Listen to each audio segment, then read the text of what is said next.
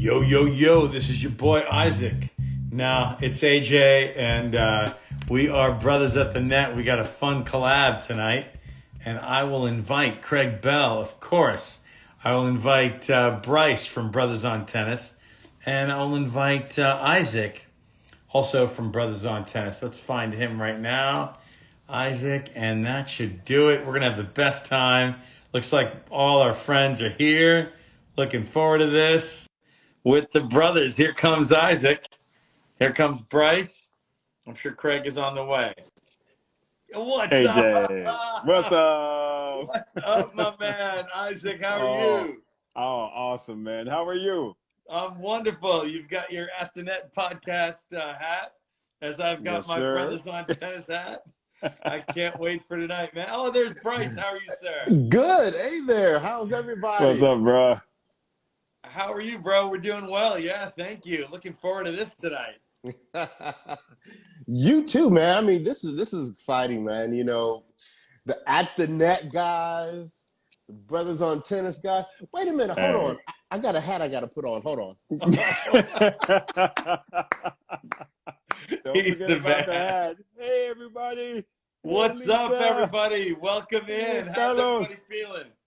Oh, excellent, man. Hey, are you recovered, AJ? Are you? Because you were at the Houston tournament, right? Are you back? Man, I had the best time. I recovered pretty quickly. It wasn't too demanding.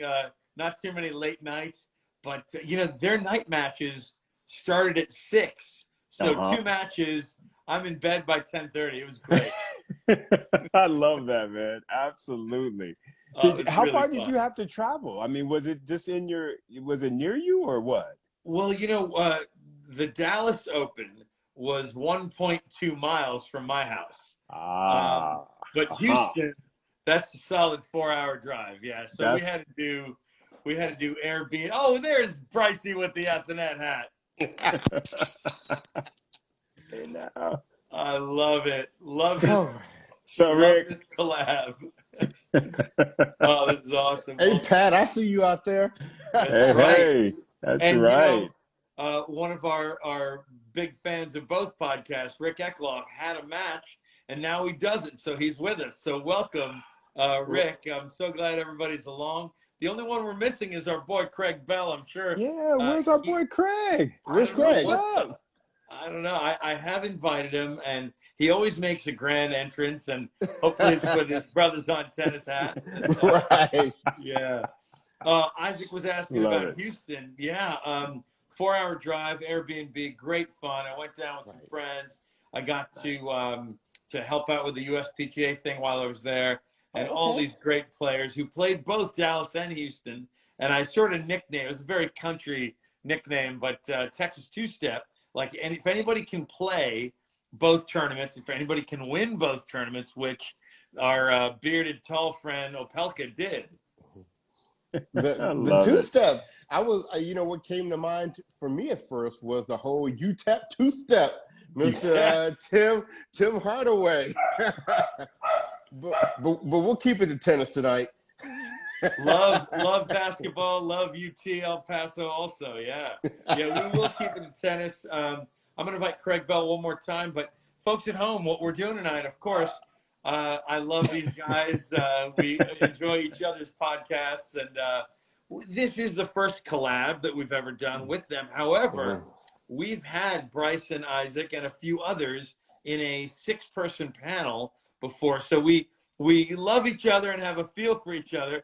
And for those reasons, we're going to have a blast tonight. I'm going to warm it up with a very spicy third set. We got a 3-segment format. The end will be pretty funny and pretty spicy because I know these two brothers have a lot to say.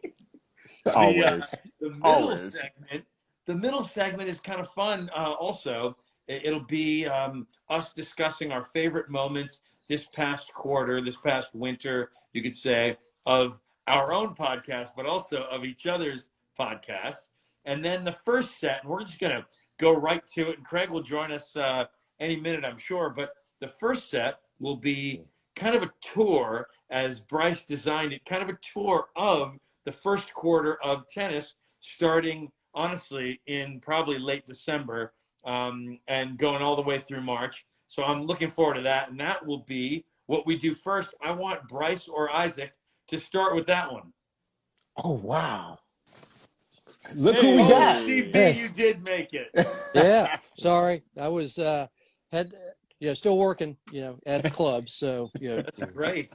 That's great. It's the At the Club podcast for CB. So that's right. We needed to hear the 50 Cent playing in the background. I'm not feeling it. I'm not feeling it without the 50 Cent in the background. You need the 50 Cent in the background. At the club. It's great.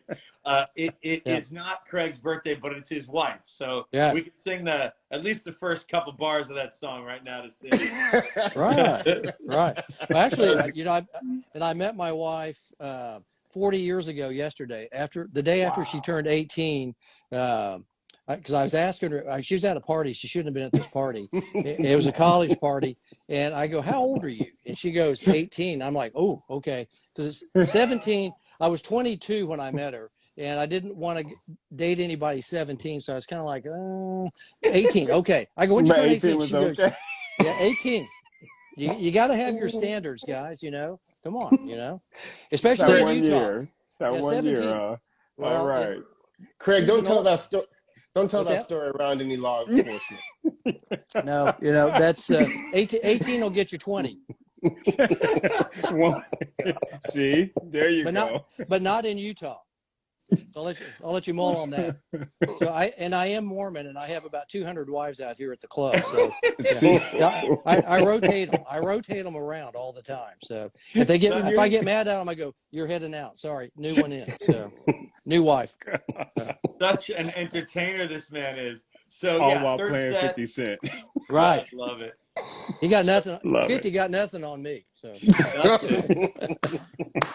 So third set, we're talking spicy, fun stuff. Second set, we're going to get into each other's podcasts and our own and highlights. But here we are. We're starting with Bryce on kind of a tour of results of note from the first quarter, beginning back basically Christmas. Bryce, you're on. Then we'll go to Isaac. Then we'll go to Craig. So, the interesting thing for me is one of the first events in the beginning of the year was the whole ATP Cup, right? And we had been saying that when it came to the team competitions, Russia was running things, right? On really both the men's and the women's side, right? So we thought ATP Cup, Russia's going to run and take this. What we did not expect was that the Rona was still out there. And so the Rona got Rublev, it got Karatsev, and so that brought Russia down to, I think, Daniil and this Safiullin. Yep. Oh, yeah. Roman Safiullin, yeah. Yeah, and he played really well, actually. But I just don't think Russia was coming with their strongest team. And surprise, a team that we've been talking about for a long time now, well, maybe 2 or 3 years, was how strong Canada could be. And we didn't think it would be without, Green Giant, Raonic. We thought he was going to be a part of the mix, but he actually wasn't. It was the new guns coming through for the first time, Shapovalov and FAA.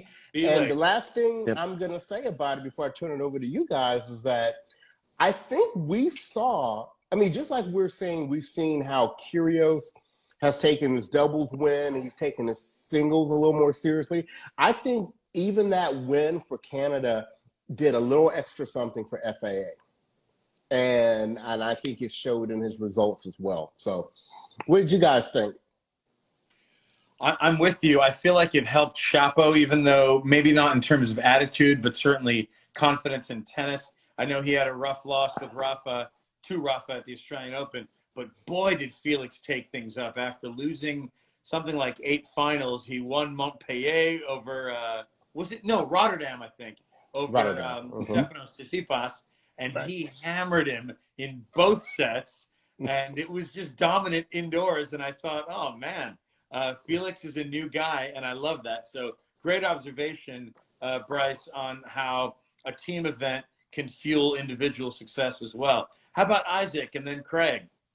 Well, I'll piggyback on that topic because, a big FAA fan, of course, and I think that he did really a great job at the ATP Cup, got his maiden title. I will say this, though.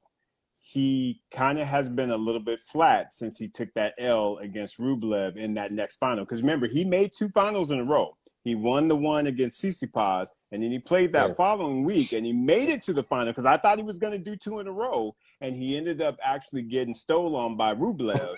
and since that time, Felix's game has been, and don't get me wrong, it's no sign of danger, no red flags or anything going on, but his results actually have not been that good since that final. And I think it might be just him kind of like, whoa, I got my maiden title. I've got that monkey off my back. Now I can kind of start resetting myself and getting myself, ready for some other things. But of late, Felix actually, in my opinion, has not actually been delivering. But I am very proud of him that he got his maiden title.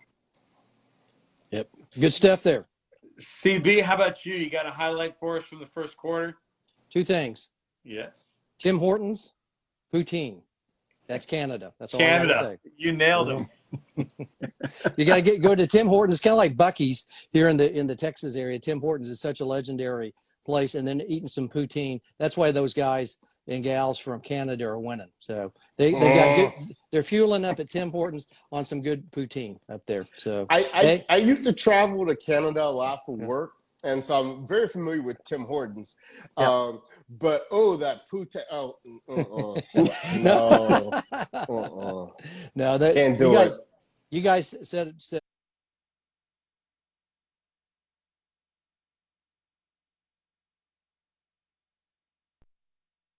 wrapped it up really well. ATP Cup, Canada. Boy, howdy! Who would have thunk, 5 years ago that we'd be saying that Canada has a better, teams or team tennis than, or even players at this point than the U.S. of A. Right? Yeah. Right. I mean, that's really interesting to note that the players that you all mentioned on the men's side, women's side, have really come of age. I think we're behind them, actually. Hopefully we're, women wise, I think we've got a lot of ladies that are coming up, but our guys, and we'll talk about more with the guys here in a bit, I know, from the American standpoint, but Canada seems to have be singing that tune, "Oh Canada." That's all I know. So that's all I got. Well, let's move over after the ATP Cup. There are a couple of tournaments in Adelaide. That's in South Australia. Yep. I guess west or a little bit west of Melbourne. Let's start with Bryce again. What do you think? And you can please talk about not just one, but both of them, Adelaide. Well, the only one I want to talk about is the one that Monfils finally showed up and was able to snag a title again. I was so happy for him. I think even though he hasn't won anything else so far this year, I think we've seen in every tournament he's progressing further. He's looking better. I think the marriage did wonders for him. Now, apparently, it broke Svitolina's back. But, for Monfils, he's been clowning since he's gotten married. Oh, yeah. Poor Svitolina. I guess she realized that, hey, he can get out there and make that money. I'm gonna sit here and just do me for a little while. Exactly, because she has definitely been she's been taking some L's of late, which is very interesting because she, of the two, has always been the disciplined one, the one that you can count on her pretty much to get the results that you would expect, I guess. And Gael was always the wild card, and I feel like that's kind of flipping. And it's I don't know, you put a ring on it, and I guess stuff just mentally changes. It's funny you say that. There was definitely a time that she's the one who stretched religiously and got to bed by 10, and now her results dipped, his are up. And you mentioned the money. I'm hearing that he wasn't incredibly well paid by Wilson, but he is very well paid by this company, Artengo, which is a sub-brand of Decathlon, which is kind of a sporting giant over there in Europe, particularly France. So he got the bag from prize money, but also from a racket deal. And the man is playing great. And the man he beat in the final must be asking to speak with the manager. Karen Khachanov did not expect to get his ass kicked by Lemov. Yeah. Yeah. Oh man. And just to be balanced, you know, on the women's side for that tournament, we had Ash Barty continue to do her thing. We're thinking she's on the road to dominate for 2022. And she starts it off in Adelaide over Rybakina. And how wrong were we? Well, I wouldn't say we were wrong. Just not right. Just not right. Exactly. I think we were surprised. See, Craig, I'll let you jump in on that one. No, that's what you guys were saying. Monfils. I always think of him as maybe a great 2 or 3, match kind of player, but serious contention for like a slam. Never made the semis or the finals just because he's just such a wild card, like what you all were saying. I enjoy his tennis. I really enjoy watching him play, but he just didn't seem that serious early on. Maybe he's a little bit more serious. Maybe marriage did Svitolina to settle him down a little bit and say, hey, she started kicking his ass like, hey, come on, get out there. You got to make some coins for the effort here, Put a ring on it. You got to show me the love, Right. Yeah, it was kind of interesting. All of a sudden, she got injured. And I was like, how'd that happen? So, okay, well, who knows? But she was definitely playing well, I thought, all of last year. I mean, she had some really good results, but maybe that took too much stress out of her to play that high-level tennis. I mean, that is a grind, as we all know. I know we'll talk about Ash Barty in a second, but, that gal, I mean, 8 months of solid tennis outside of Australia, outside of the, down under. We'll talk about that in a minute. But, Monfils playing some pretty good ball.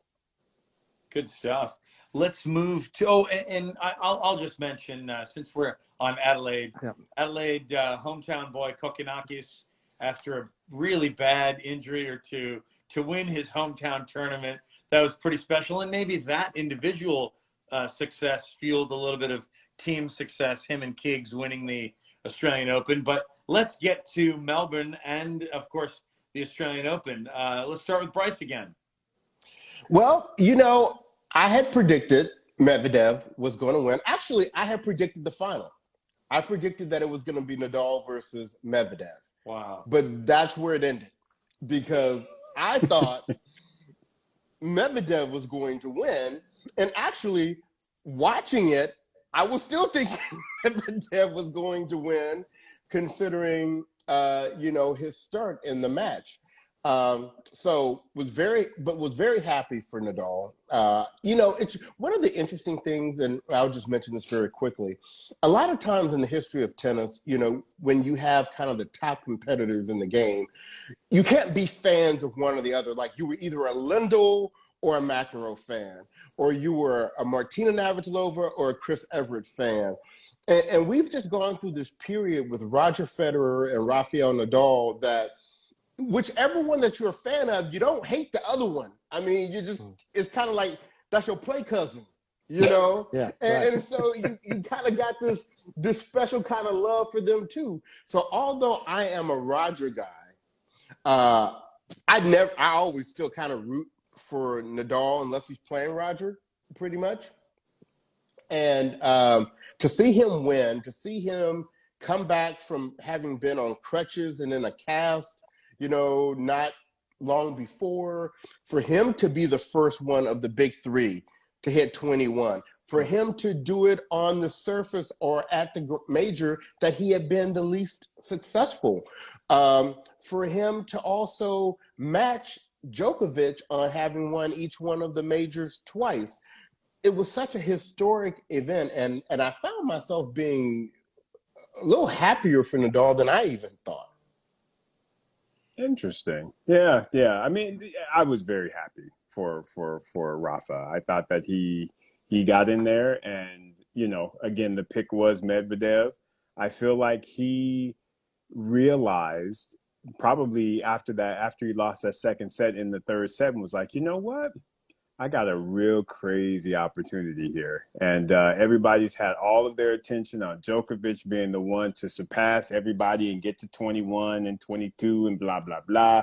And he's chasing and Djokovic basically sabotaged himself and he wasn't there. And Nadal was like, hey, why not me? Right. And to me, I think he just stepped up. He did Rafa things, and he did what Rafa does, which is Rafa doesn't give up. Rafa plays every point 100%. And I don't think Daniil Medvedev was quite ready for that level that Rafa was able to take it to, because that's what the greats are able to do. He didn't assume or think that Rafa had that last gear. And when he got in that gear, Medvedev was like, "Oh crap, I'm in trouble." Yeah. Do you think Medi lost it or Rafa won it? I'm interested. I think a little both. I would say a little bit of both, in all honesty. I think that he realized that Rafa had taken that his level. He skipped up a level. And I think Medvedev was like, I don't think I can match that. Because mind you, he's a young gun. He has only won one slam. So he is still in awe of the big three. Let's not, let's call it like it is. I honestly feel like he realized that Rafa was going into a zone that he did not have. And I also think that Rafa stepped his game up and was like, you know what? I am not going to allow this opportunity to pass me by. Here I come. Right. And Isaac, I just want to throw out to you, I totally agree with you. I do think it's a balance between the two. And I don't take anything away from Rafa, because most people put in the same situation would not have been able to pull that off. But now that we've kind of learned that Medvedev has been suffering with this hernia, it's very interesting. And he would never probably come out, never say. But I wonder if that played a role at all for him on his side of the court. Interesting question. I believe he believed in Bryce's predictions that Medvedev would beat Rafa. I believe Rafa may have even believed that for the first 90 minutes. But when you say, what effect did the hernia have, we'll never know, but that's a great question. My question is, what effect did his substandard transition game have? Because Rafa exploited the little bit of inexperience in the midcourt by about I would say late in the third set. And he hammered that nail for the next 2 hours and won it in 5, which is just, like you said, very happy, but totally amazing. Yeah. CB, how about you? What were some highlights from the Australian Open? Yeah, obviously Rafa winning. I respect Rafa immensely. I still love Roger. He's the king, and he'll always be the king. Ash Barty, I just amazed at that lady. How she's able to win, and then win for the first time since Yvonne Goolagong back in, what was it, 74, 5? 78, there we go. Yeah. Yeah. And to pull that off, that was incredible. Danielle Collins, I was really happy for her because she played really well that tournament. I think she's right on the cusp. She just can't quite get there all of a sudden, but maybe she will this year. She'll figure out how to win. So I think there's something that she's got that is very impressive in her game. Also, I saw today that she's going to be down in Austin with our buddy Christo van Rensburg at the ATX. We might save and talk about that later in the third set or something. But she's going to be coming to Texas for a WTA event coming up in October, I think, something like that. That's right. Like I think it's late October, and it's a WTA 250. Right. But, it was a good event. I love the Australian Open, been there a couple of times. I think that's my favorite place of the slams that, unfortunately, it goes on at 2 a.m.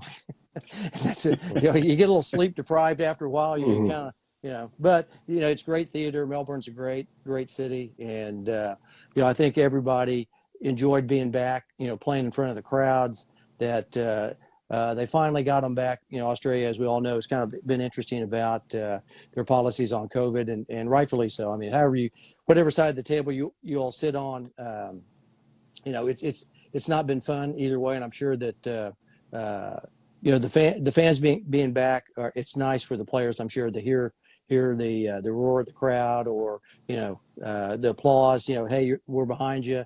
That kind of stuff. Even though some of it might be vetted towards the other person. I think that they all enjoyed hearing the applause and seeing people back at the stadium again. Right on. How about as we wrap Australian Open, all three fellas, anything else? We've talked mostly about men's and women's singles. Any doubles highlights for you from that first quarter? You got to give love to Special K. I mean, they're crazy. They're out of control. They had the number one team in the world twisted, ready to scrap in the locker room. Even had their own countrymen talking smack after the finals. So spicy Special K, man, they are something to deal with. But I tell you what, it's nice to hear though that they are going to play an entire year together. And my hope is that they do actually make it through to the top 8 of the year in championships, because that will set that thing on fire. Well, they are both pretty proud. Anytime you go to an ATP event, or even just go to their website, the individual rankings are Salisbury, Ram. It's very normal. But the team rankings at every tournament, they display it. Kiggs and Koch, number 1 in the world. And Nick, I talked to Nick 4 or 5 days ago. He's like, shout out to Koch, man. Me and Koch, number one team in the world, baby. You call yourself a journalist. Did he say you call yourself a journalist? Piss off. He did. He said, piss off, mate. Next question. Well, and I will throw out there on the women's side, Krejcikova and Siniakova. I mean, they were like, look, we number one. We're gonna come remind y'all why we number one, and we're gonna do it right here. And exactly, and they did. They did. Now, I am going to introduce kind of a different subject here, and I think Isaac may have brought this up on one of our shows, so I won't take credit for the idea.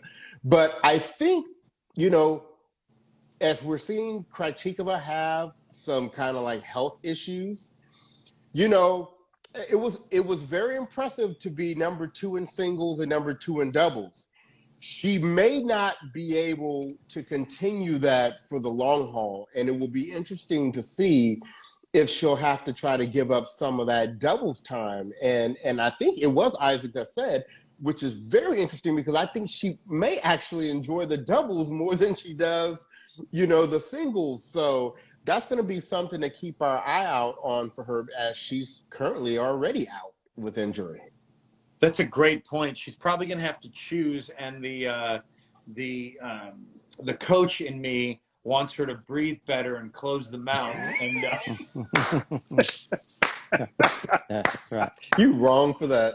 Right. You wrong. You wrong, but you so right. I always look at it as like, she's surprised. I mean, what's going on? Just, baby girl, Stop. Let that woman hit her ball. Let her hit her ball. I love Krejcikova, y'all. I do but too. yeah, I got to mess with her though, because she's You keep Krejcikova's name out of your mouth. Come on. Right. Exactly. That's right. Cut it.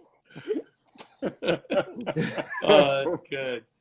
Well, I want to move on to after the Australian Open, Montpellier in France. I think there was some action in Rotterdam, but shout out to Rick Eklof, who's absolute hero. That's Bublik, and he said it in the comments over here, but it's also in my notes.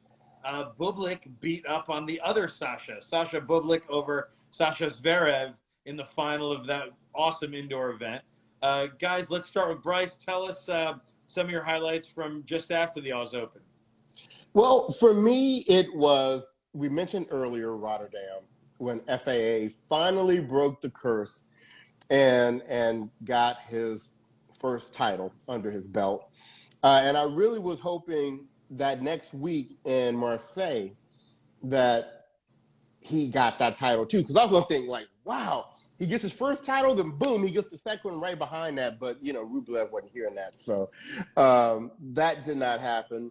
And then the other kind of like highlight for me after the Australian Open probably was Sloane also winning again after such a very long time.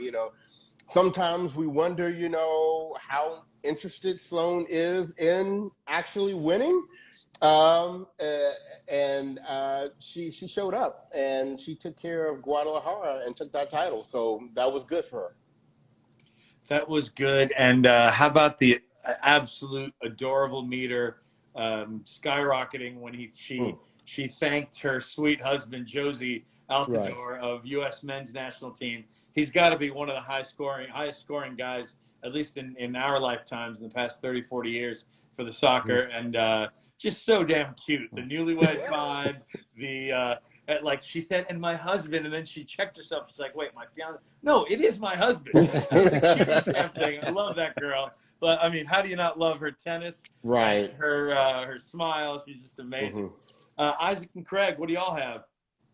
Go ahead, Isaac. Man. I'll let you. Well, first of all, yeah, of course, got to give a shout out to Rick for the Sasha beatdown.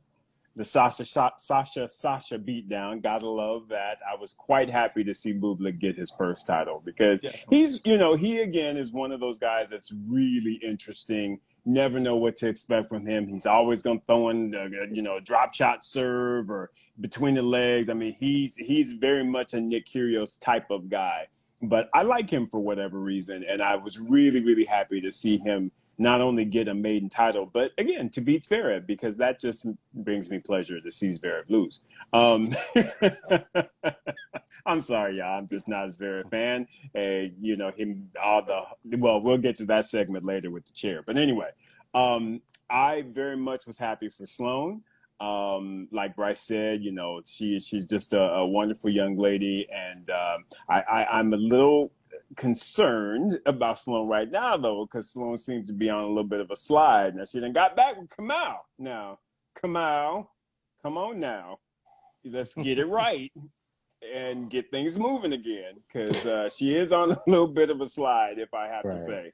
But we love Sloane. And I guess the only other thing is, how about Miss Leylah Fernandez on her back-to-backs? Let's talk about that, because everybody loves Leylah Fernandez. She is just so awesome and incredible. And the fact that she was able to go back to her maiden, tournament win and back it up, not too many people can back up a tournament win. So that to me was extremely significant from her. And I just thought that was incredible. So I'll leave that there. Yeah, good stuff there, because she was our first pro follow on the Athanet podcast. I know. Oh, wow. Yeah. Didn't know that. Nice. Give her a shout out right there. I remember thinking, who is this 17-year-old kid, Layla Annie? And it didn't even say Fernandez, Layla Annie Tennis. And then I looked it up. I was like, this kid's going to be a baller. I had no idea she's going to be in the finals of the U.S. Open. But when I saw some of her posts, I was like, kid, attacking, lefty, chip backhand, regular backhand, amazing forehand, and a gutsy little slider of a serve. I love it. I think it's Linnell who pointed out she did not have a great tournament. I believe Linnell called it a mess in Charleston, South Carolina. But maybe that's like Sloane, just a little bit of a slide. They their teams fully understand that the French Open is coming up, and if you're going to have a slide, let's slide now and do great at the actual, Rome and France. Right. Yeah. Two things also come to mind from this last couple of months. Let me say one thing. Rick Eklof always thinks Sasha Bublik is going to win every tournament he enters. So just take that as a grain of salt, because he's in Bublik's camp all the way, kind of like us and Federer and Rafa or Novak whenever they enter. Well, at least he was right once. Right. He's like a broken watch. He's right twice a day. Right. That's Rick So Eklof. far, only once here. Right. Take him with a grain of salt, just that small grain of salt, because he's in the Bublik camp. There. It's I must sympathize, because I happen to know locally there are teaching pros who Craig and I know personally who all think Rick is the 50-year-old embodiment of Sasha Bublik. Like, he serves underhand, he plays that weird game. He's a tall, skinny guy. So there really are some parallels. And I'll also say support for Rick. Craig, how many slams did I pick Ash Barty to win? And I was right 3 times, but it must at least 15. I think it must 15 have been, is. it must have been Wow. 4 years worth, 3 Right. years worth of slams. And, Right. she finally came good, and she's gone. We'll get to that. And Well, she's also, gone. and one other point that I was going to make about Oh, BNP Paribas, I thought that that was a great effort on behalf of Taylor Harry Fritz and Rafa Nadal playing that final, because both of them were pretty banged up. Obviously, Rafa was really injured, and Taylor Harry also too. Rafa, how do you feel coming off BNP? Do you feel okay? Wow, Craig, thank you so much for asking. No, Taylor and I were both very, very feeling the physical problems, no, but all the pressure. I feel great. I'm having a break, no. I'm going to be back not for Barcelona, but Madrid. So I will see you there, no? That is amazing. Thanks. I love that. Yeah, no, it's So so good, good. bro. It's so good. Yeah, I mean, it's spot on. I just want him to be able to do that with Rafa one day. That'd be Me funny. too. Or what's the guy from Australia? The Australian guy that does Rafa as well. Elliot Lowney. I'd love to see you and Right. Elliot both start having a conversation with each other doing Rafa voices, because Oh. you guys would just crack it up. I mean, it's so funny. And then both of you start talking. Well, just kind of do it. You get the mannerisms. But shout out to Rafa, seriously, for that broken rib playing through that. Could have easily said, you know what, I'm out and I'm sorry. In my best interest of health, the dude stuck it out. Taylor Harry, you look at that ankle. Holy smokes! I saw him. I think I was watching a replay. I didn't realize his ankle was that bad. I saw what he did. I think it was in practice. Didn't he roll the ankle in practice? Wow, man, that looked pretty hairy. As no pun intended. But it was quite a injury. And shout out to both those guys. They played some yeoman's tennis out there on injured bodies. So I thought that was a really nice event. Miami's always a great event. Alcaraz, Carlito, as Adrian calls him, Carlito Alcaraz, did a really great job down there. Swiatek, Bianca Swiatek, played. Or however you say her name. What the hell do you say her name? It's Swiatek. I mean, we're Swiatek. told to throw an N in there, like Swiatek. Right. But it's really probably Iga.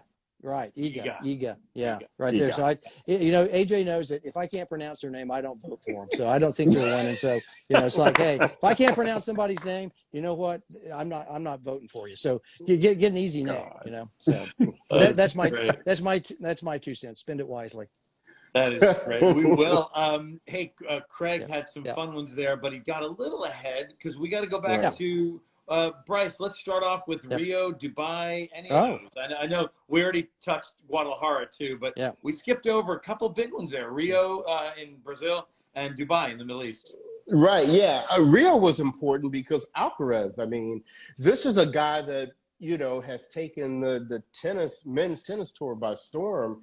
And I know on our show, when we first saw him, we were like, okay, he's going to be great. We think he's going to be probably a clay quarter. Where all you saw was like Dungeon Boy from Nadal, right? Yeah. And so that's what we thought. But within a year, we have seen that he's an all-court player.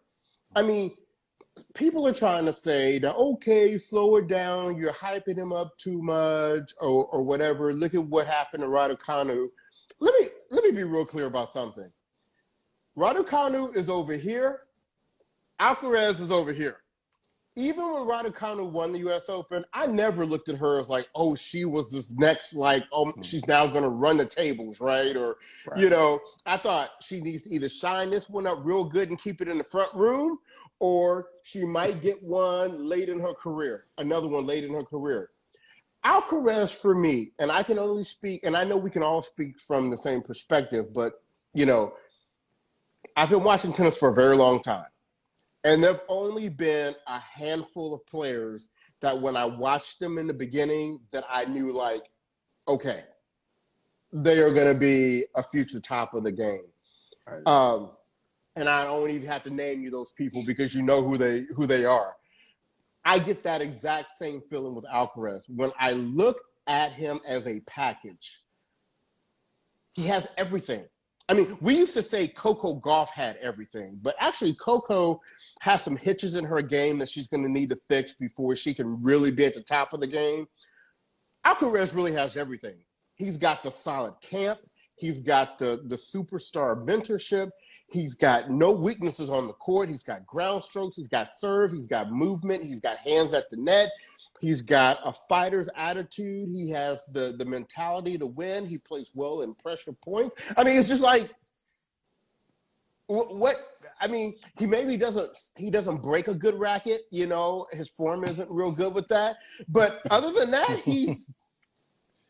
I think nothing's stopping him but himself. Yeah. I think that Alcaraz is definitely the real deal. I think that, you know, again, I'm going to take it back to the camp because I think Bryce and I have always talked about this. I'm a firm believer in who you have backing you and who you have behind you. And again, this is my thing with Zverev. Juan Carlos Ferrero, one of my absolute favorites when he was on the tour, the Mosquito. Let's not forget, he was with Zverev, and because of that lack of discipline, he was like, "I'm out, deuces, I gotta go." And he's been working with Alcaraz, and you can see that discipline, you can see that fire, you can see the intelligence that he brings. And like Bryce said, you can also see that he's not just a clay court player. Let's not forget, Juan Carlos Ferrero made the U.S. Open finals. He had a very accomplished hard court record. He is instilling a lot of that knowledge into Carlos Alcaraz, and you're seeing the results. I mean, that kid is awesome. And I, like you, Bryce, I think he will be running the men's side very, very well. He's already in the mix, but I think he's going to be running things in a few years. Yeah. With you. CB, what do you think? Well, I've got one thing to say about Emma Raducanu. I think she's a one-hit wonder like Bryce. With Too Shy. Oh, no. Yes. Yeah, I think she's a one-hit wonder. I think you know, she's a one-trick pony, just like Lamal and the boys from Kajagoogoo. So it's true. I actually pronounce her last name Emma Kajagoogoo. Emma Kajagoogoo. Hey, look, I love Kajagoogoo because they were founded by Nick Rose from Duran Duran, who is my favorite British band to ever hit the scene. Well, they had a couple of hits. Duran Duran were pretty good, but Kajagoogoo, that Too Shy, that was pretty good. You know, that was on Bands Reunited. Hush, hush, eye to eye. Yeah, right. That's pretty funny stuff. But yeah, Emma Raducanu, you know, I don't know. She just looks like she's struggling. I don't know if she's, you know, in good form or not. Obviously, mentally and physically, physically she looks fine, but mentally, there's something not firing on all cylinders for her. The bag's too heavy. Yeah, the bag's big money. The bag's too heavy. That's the problem. Call her bag lady. Right. So cashing those big checks, you know. Yeah. She's got her one. She's done. So for the most part, but nice girl. But you know, first, second round, I think they figured her out. You know, as far as thinking another Dubai. Have we talked about Dubai yet? I don't think we talked about Dubai. That was some pretty good tennis over there. It was. You know, Vesely, you know, right there. What did he do? You know, as AJ was saying, eats 900 cheat meals. Yeah, I got big sexy. Right. Big sexy. For me, one of the Indian Wells highlights was the brothers interviewing Nick. But I was rather disappointed that when they asked Nick about cheat meals, he totally glossed over the question. And then I thought, wait a minute, Vesely about a month before, that brother had 15 or 20 cheat meals. And then beat Djokovic. Right. I mean, that's that food gave him fire. Apparently, it sure did. He went out there in Isaac form. Yeah. He beat up a whole bunch of folks. Right. He had some good spicy Middle Eastern food and beat up who? He beat Djokovic and Shapo, right? Shapo, right? Mm-hmm. Yeah. Yeah, that's a pretty good tournament right there. So that was impressive. Yeah. Yeah, well, I was like, well, what's that trophy? You know, from Dubai. You know, it's kind of it looks like the hawk. Is it a hawk or a horn sailboat, or something? Sailboat. The sailboat. That's what it is. Yeah.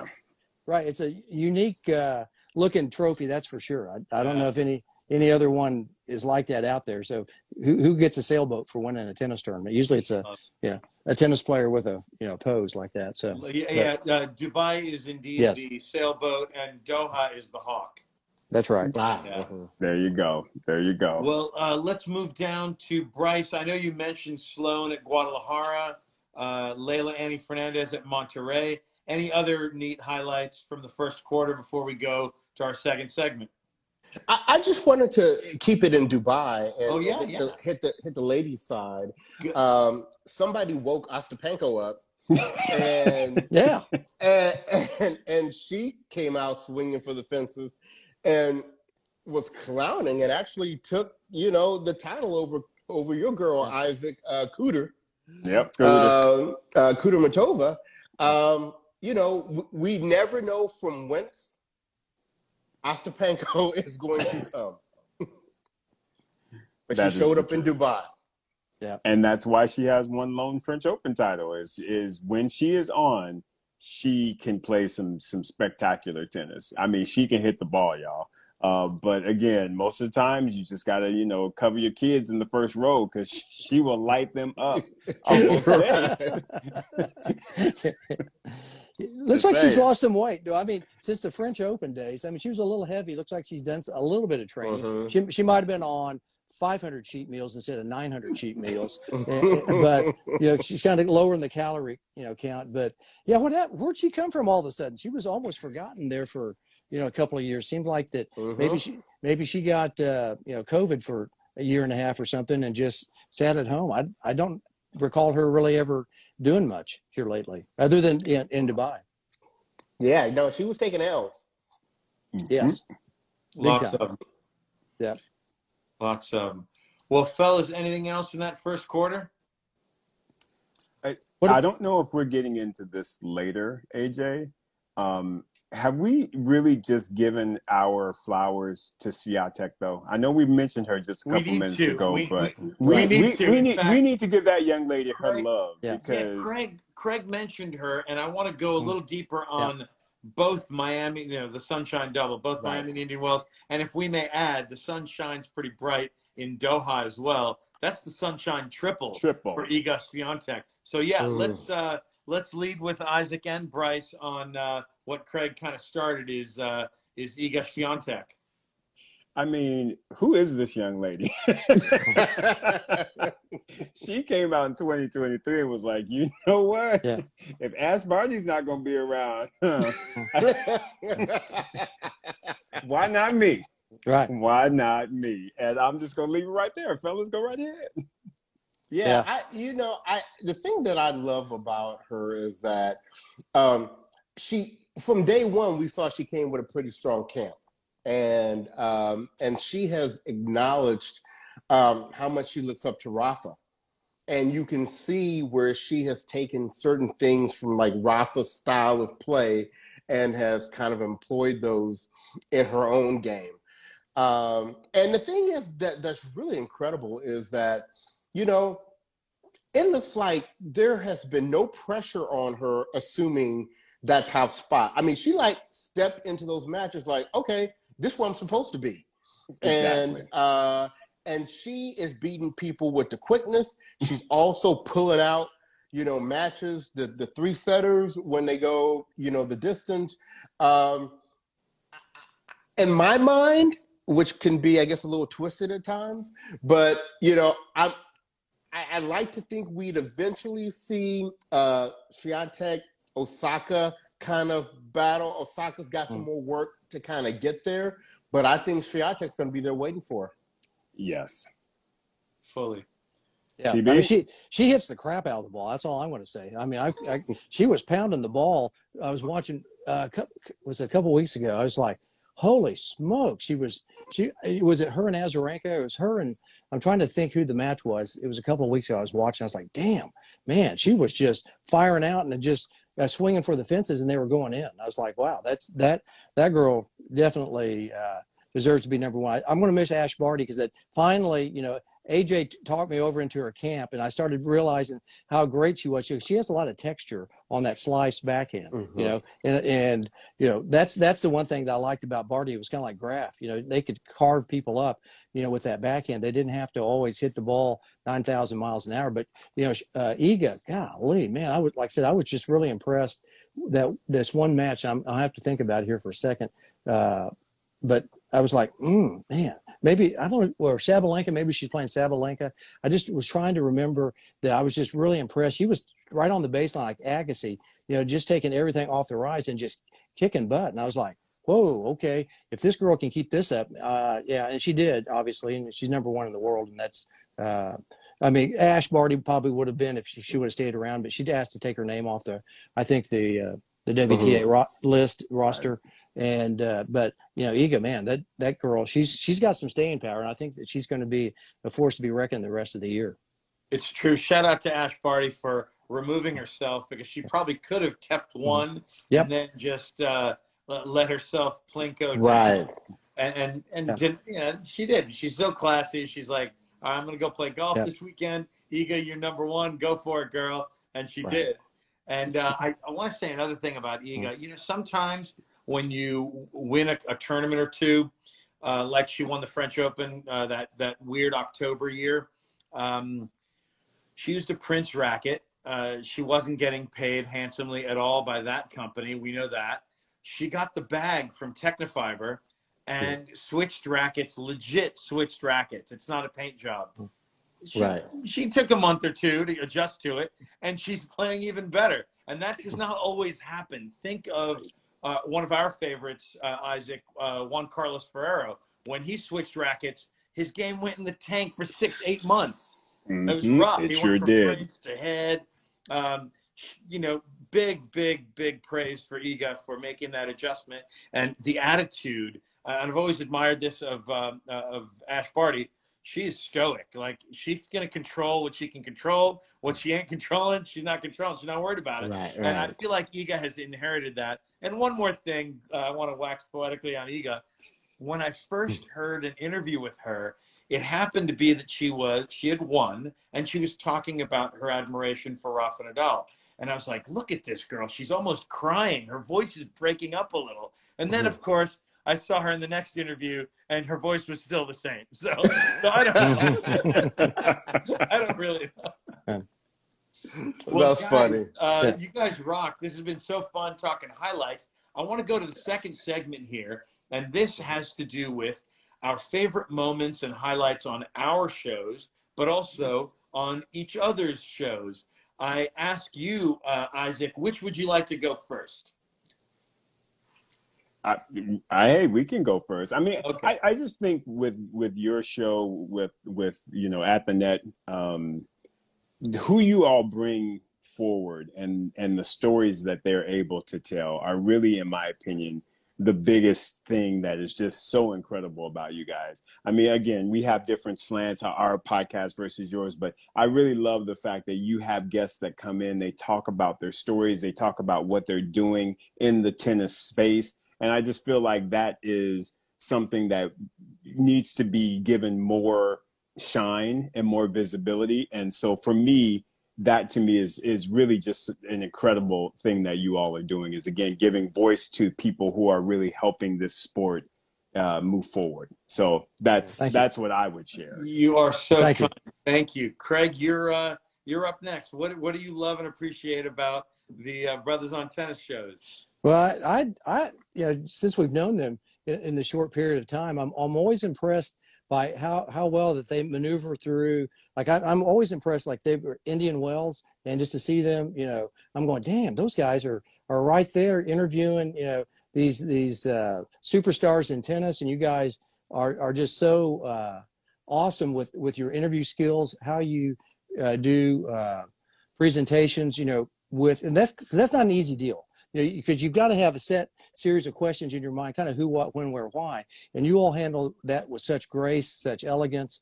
I'm just so impressed. You know, when I see you guys like at Indian Wells, I'm just like, hey, damn, Bryce and Isaac, man, they got it going over there with these folks. You know, it's like that's really cool. I you know, applaud you all for for the professionalism, the way you all handle those things. So those spot on interviews, you've got to be thinking, what's going on in the current, in maybe in the future, a little bit of past, but you guys are quick witted, but just the professionalism that you all bring to brothers at the net, brothers on tennis, that I was thinking brothers at the net. That's what we're doing right now. brothers on tennis. Yeah, I got too many things going. I'm like Joe Biden. Who is this? What am I doing? You're busy. You're a busy man. So crazy. So, well, but Bryce, kudos to you guys. Yeah.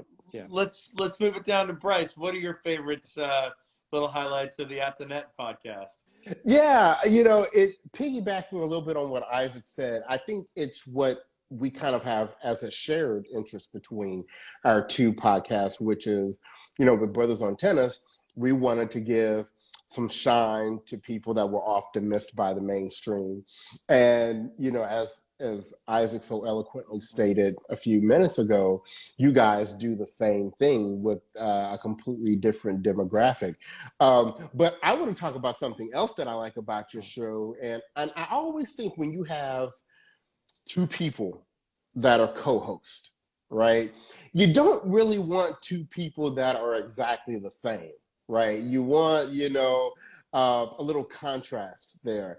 And I love the contrast between you two because, AJ, you're the very very trained professional, facilitator, right? I think you're the best at facilitating I've seen in any of the podcast shows. And then you throw on top of that you can do impressions. It's like, that's great. And then you have Craig, who really comes like, Uncle Luke from the backyard, Uncle Joe. I mean, he's very casual. He's very will say anything that comes off the top of his head. And and what I'm saying is that's a good balance between the two of you because it makes for a good, kind of dynamic, a good rapport between the two of you.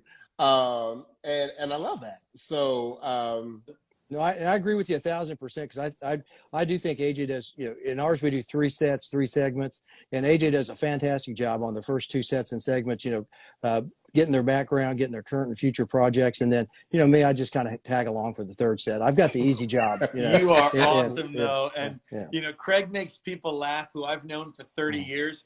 Like we had a guest on recently. I've known this cat for 30 years. I love him. We're pals. I've probably made him laugh less than Craig did in that one set, in the 3rd segment. Hey, I want to get to my favorite BOT moments, and that was, on one hand, I fully agree with Bryce that we both look at some things, and both our shows look at some things that aren't covered by the mainstream, but you guys had a chance to touch my heart with Isha Price of the King Richard movie, with Reynaldo Marcus Green. Was this his last name? Green? Green, yes. Ray. Everybody calls him Ray. Reynaldo, right. Man. And then, of course, also the executive producer.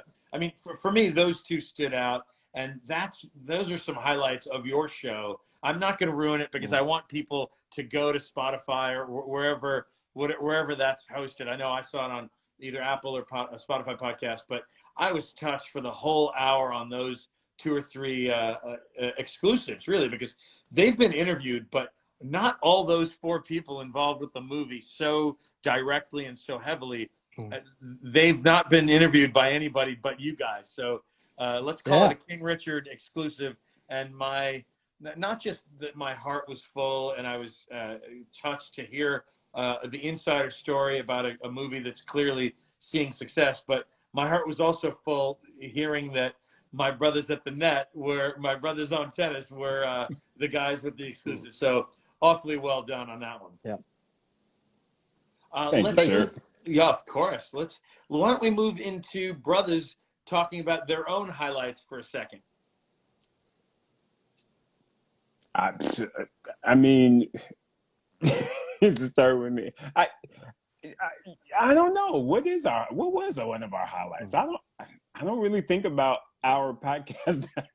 I mean, don't get me wrong. The King Richard exclusive was awesome. Right. I mean, that to me was something that we were extremely excited about. Very blessed to be able to get the folks that we spoke with and just have that genuine conversation that we had. But I'd say that was my highlight. Bryce, I'll pass it to you. Yeah, and that's perfect because I definitely think that is one of the highlights. The other highlight that I would throw out for us is our relationship with the City Taste of Tennis. Yes. And so our ability to, I mean, we literally, when we first got into this whole podcast game, we said, you know what? Boy, it would be nice one day if we could just get like an invite to one of those city events just to like experience it and to see what it's like. And to think that was a couple of years ago, and now we are an official partner with AYS Marketing and City Taste of Tennis. We do the player interviews for the events. You know, going from just wanting to be able to step in an event to being a partner of these events going forward. I love doing that, and I think the player interviews that we get those nights, I think our viewers, they benefit from that. Well stated, Bryce. Very well stated. Big highlight. Yeah. I'm just so in awe of, like I said, the way you guys interview people, and you all do such a great job. And I've listened to several of your interviews, and I'm like, wow, these guys have got it going. And you all, I know you haven't been in the podcast game a long time, but I mean, you sound like you've been in there, in the media game for 40 or 50 years. You sound like veterans. Oh, Craig, thank you. I'm gonna play bad cop as we get into the spicy segment. They're such great interviewers, but what is up with how many people did not quite get my favorite question that y'all asked? You asked them a very simple, amazing legacy question. You asked them all right, y'all, Whitney, Michael Jackson, or Prince? What the hell happened? Well, I will tell you this, Ooh. because we didn't post all the interviews we did that night. Okay. But I did like a little tally. So that night, and I can't remember what the exact numbers were, but let's say it was a total of 10 players we asked. 0 people said Prince. Not a single person said Prince. And I think 7 said Michael Jackson, and I think 3 said Whitney, and the 3 that said Whitney were all women. And yeah, and we had 2 people who both almost didn't even let me finish saying the list once they heard Michael Jackson. They were like, Michael, I don't need to hear anything else. It's Michael. That's who's came from, man. Boy, that's a tough one. I'm sitting there trying to think of all the great songs, but Michael Jackson. I mean, I'm going to have to say Michael Jackson for me. That dude was pound for pound one of the greatest, if not the greatest, artists out there. And all the songs he influenced, and all from his days as a youth, as a singer when he was about 8 years old with the Jackson 5, ABC, that kind of stepped into Thriller, into I mean, he had an unbelievable career, and the range of his voice. He was a little weird on the personal side, but that's enough. But his music was spot on. I mean, you talk about a generation. Anybody hangs around with a chimpanzee, kind of like that. It's like Craig going in. Hey, right, I'm just saying. We about to change this subject. I did say he was a great singer. I said he was a great singer. Personally, maybe a little off, but hey, maybe if I didn't have a childhood and I did stuff like, he didn't get a chance really. You start thinking about, his dad and what all went on in that place. But the Jackson 5, man, those guys, I was always wanting to hang around the Jackson 5 when I was a kid, because Michael Jackson was such a great artist, dancer. I mean, gosh, the guy was an entertainer deluxe. I don't know if we've ever seen a better person pound for pound in our generation that we've grown up with. That there's some great bands that lead men, but the Glove, that was it. That's him. Well, what else is kind of spicy? I kind of said my piece there. Let's start with Isaac on this one. Give us some spice from this past quarter, or maybe what you see right now in the current moment. Well, I'm just going to say that apparently Ash Barty was listening to Brothers on Tennis because she saw that Isaac predicted her to basically win the rest of the slams for the year. And then she was like, I'm out, y'all. So that was my spicy moment. She said deuces. So I'm still very, very much hurt because of that. Sad. Let's go to Craig. Anything spicy from the man? You know, I'm trying to think about what's out there that might be a little spicy right there. Maybe the Australian Open. I'm going to say, what the hell were those people thinking down in Australia with Novak Djokovic? You know, what a conundrum that was, or a cluster. You know, and I could add a few more adjectives on the end of that. Yeah. But we're on Instagram. I don't want to get kicked off. But you know, having Novak come down there saying, "Oh yeah, he's in, he's not in, he's in, he's not in." I mean, I'm sorry, I love Australia and I like the Australians, but man, I thought that was a tennis conundrum right there. So that's just me. I agree with what they did, but how they did it, not so beautiful. Right. Right. And I'm not a huge Novak fan. Novak, I'm sorry, I'm not a fan of yours, but you know, Novak, what do you think about me saying not a fan? Craig, I love you. I still like to put AJ on the spot. You know, I want to put Novak on the spot all the time. You know, he knows that I'm not a real Novak fan, but I do like to hear his voice every now and then. So. Craig, both on the court as well as off the court, I'm a big fan of yours, even if you don't admiring my game so much. But I will throw my my heart to all four sides of Craig's office. Boob toss. Bryce, let's get to some spicy stuff from you. What do you got for us? Okay, y'all gonna probably be mad at me for naming this, but I have to because I think it's significant. And it really is the Will Smith situation at the Oscars. And the reason why I bring it up is because unfortunately during the time of this whole Williams story, to me, one of the consistent things is there's always been a detractor, some way, somehow, taking away from their success, whether it's been press or media, whether it's been, you know, racism, whether it's been jealousy in the locker room, whether it's been health issues, it's always something, right? And it looked like for a moment that this King Richard picture was going to be the one thing that was like, everyone was acknowledging greatest tennis movie we've ever seen, you know, all the nominations and the awards, and Will Smith is going to finally win his first, you know, Oscar for this particular role. This is going to finally vindicate, you know, Richard Williams, and, you know, give him the flowers that he's due. And it was supposed to be all this shine that ultimately came back on the Williams family. Right. And because of the incident that happened, once again, we have a detractor from it. And so that was, you know, I wasn't as involved energy-wise into the actual action, what happened. I was really more invested in the repercussions and the people that had to suffer them, that weren't even really involved in that. Right. You're referring to Questlove for sure. Mm-hmm. Yep.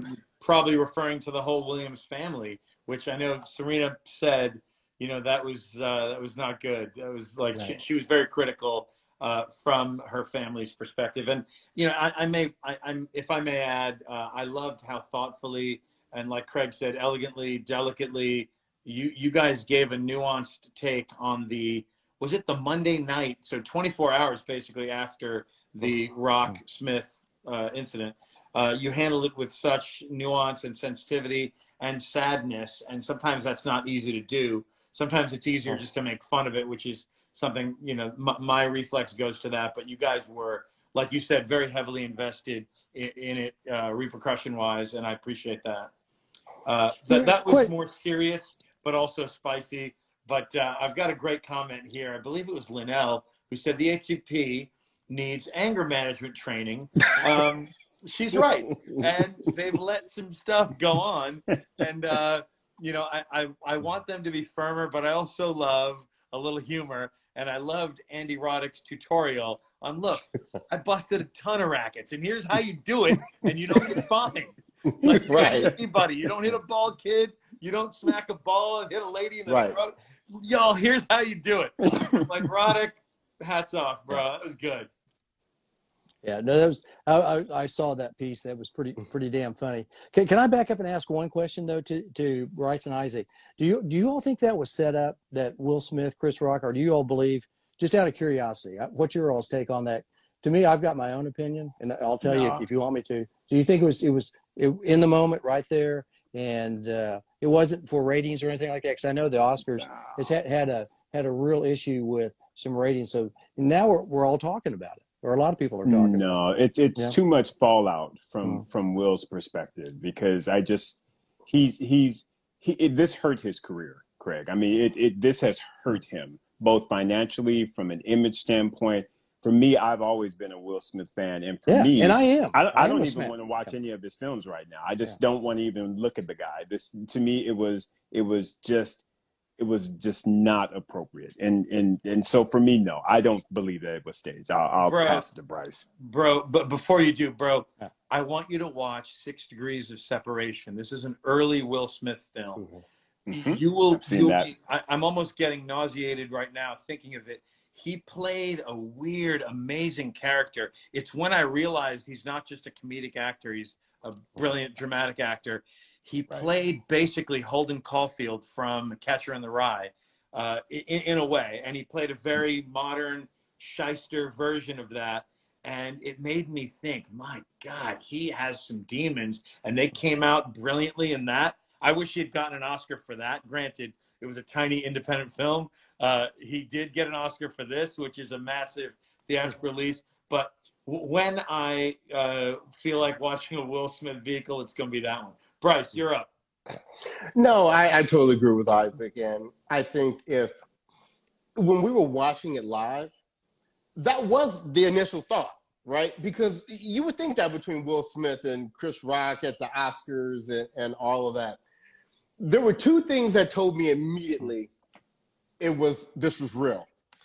Number one, when Will got back to his seat and you saw what he was screaming in the auditorium, yeah, that was real.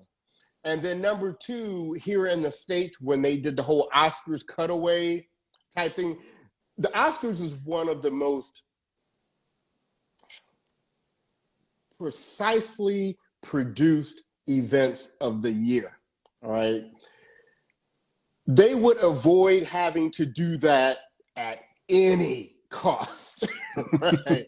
And the fact that they had to do that and cut away, and that told me like they were not expecting this. This was not planned, and it was nobody. Well, really, honestly, I was about to say no one benefited from it. It actually looks like Chris Rock. In terms of his ticket, he's been benefiting a little bit. But ticket prices going up. Also, Chris Rock's brother is doing okay right now too. Yes, he is. I see it. We need to shut him up, actually. But Will is taking a tremendous hit. Fortunately, he's in a position to be able to take it. So what do you think about Justin Timberlake and Janet Jackson at the Super Bowl? Was that was that planned? Oh, Craig. I'm just going to say I don't know. I don't know. I'm just thinking, curious minds, are out there.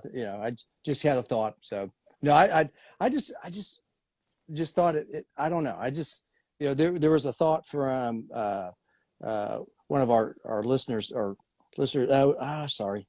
I'm trying to sit there. There we go. The other thing that was weird is that if someone comes straight into your personal space, usually back it up or put your hands, or it's natural reaction. Chris Rock didn't do either. So I kind of saw that. And that's what I was kind of looking at going, I wonder if that's real or staged, but yeah. They said he has a condition though. Who knows if this is actually true or not, but they said that there's some condition that he has that doesn't allow him to recognize when someone is actually coming to do something physical like that. I can't remember what news show I saw that on, but Chris kind of suffers from something that.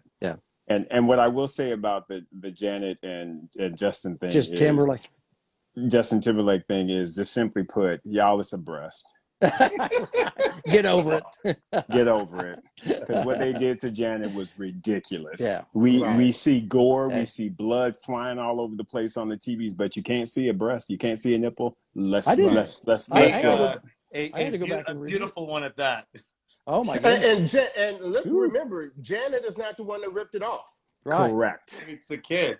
Correct. So You know, you that's got, what I'll you, say. you on gotta that. look at other reasons why she may have Right. been targeted.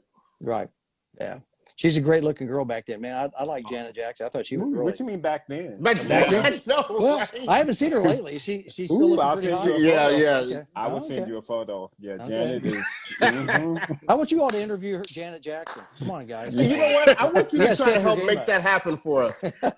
So there is your task, Mr. CB. Okay. Before we have our second quarter collab show, Okay. I'm going to need an update on the Janet Jackson situation. Okay. All There right. you go. I'll- There you go. We have a good R&D department at the net, so That is too.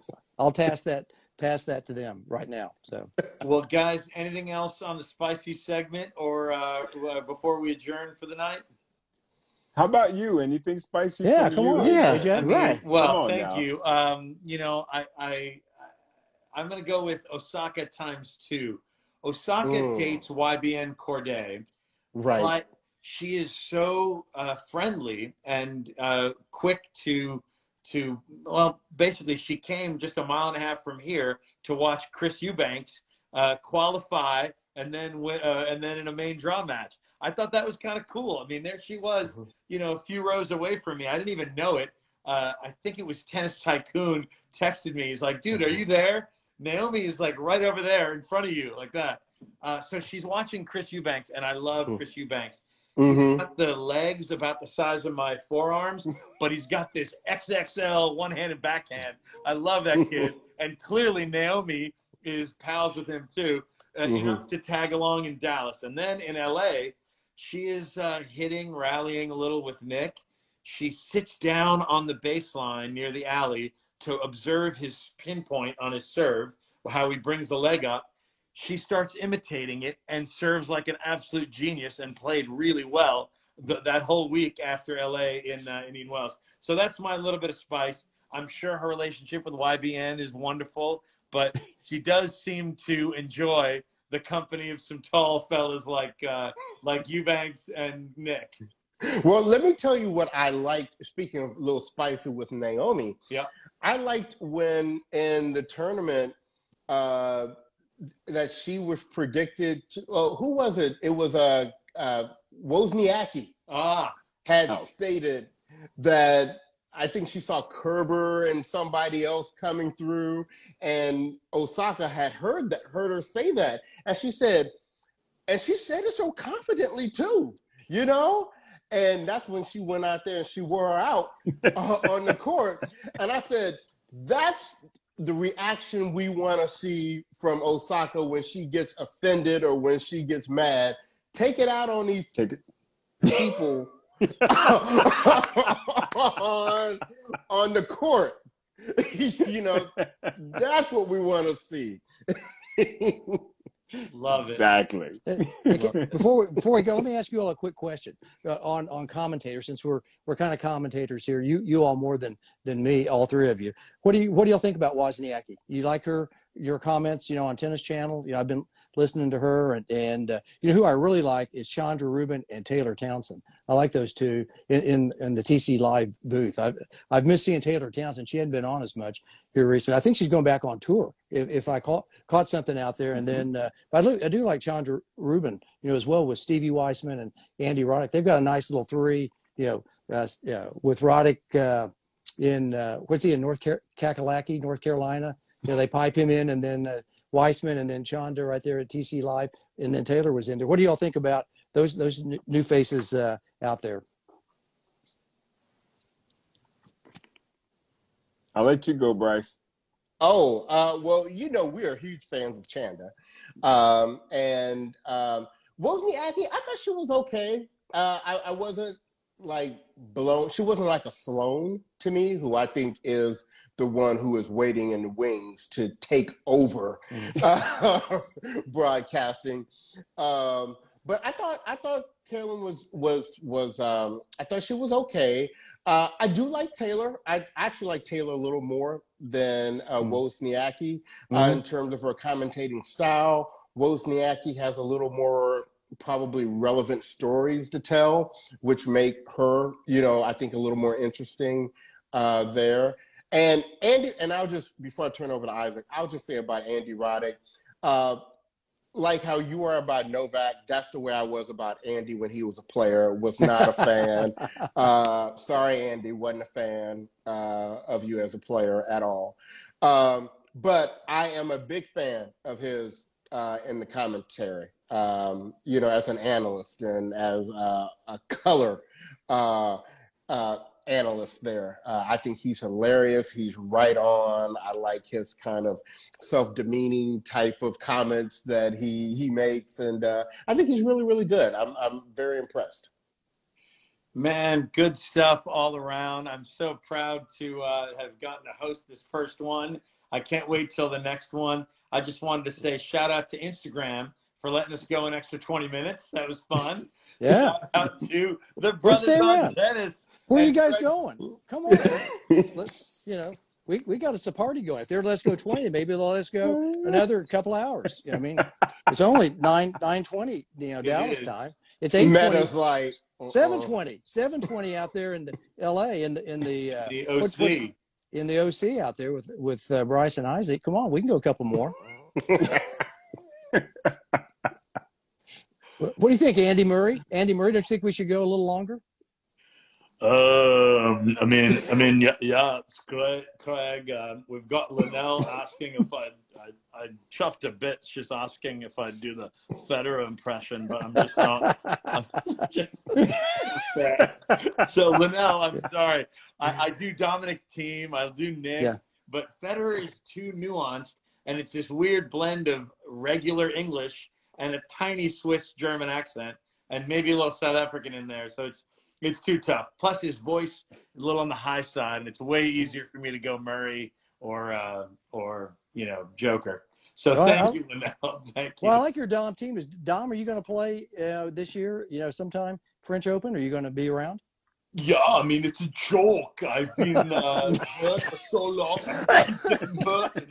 My wrist is just, I've got a huge backhand, right? And sorry, guys, I diverted. I'm That's awesome. I love it. Sorry. Well, guys, what a party. Folks at home. So much fun. Hope you can, like, share, subscribe, save, whatever. Share it with your pals, whether they are at the net or not at the net, whether they are brothers on tennis or not brothers. We're all family. I'm just so proud to be involved with these guys. And good night, everybody. Thank you. Thank you. This is a blast. We're leaving? I'm staying around. Anybody want to stay and join me? That's Uncle Luke.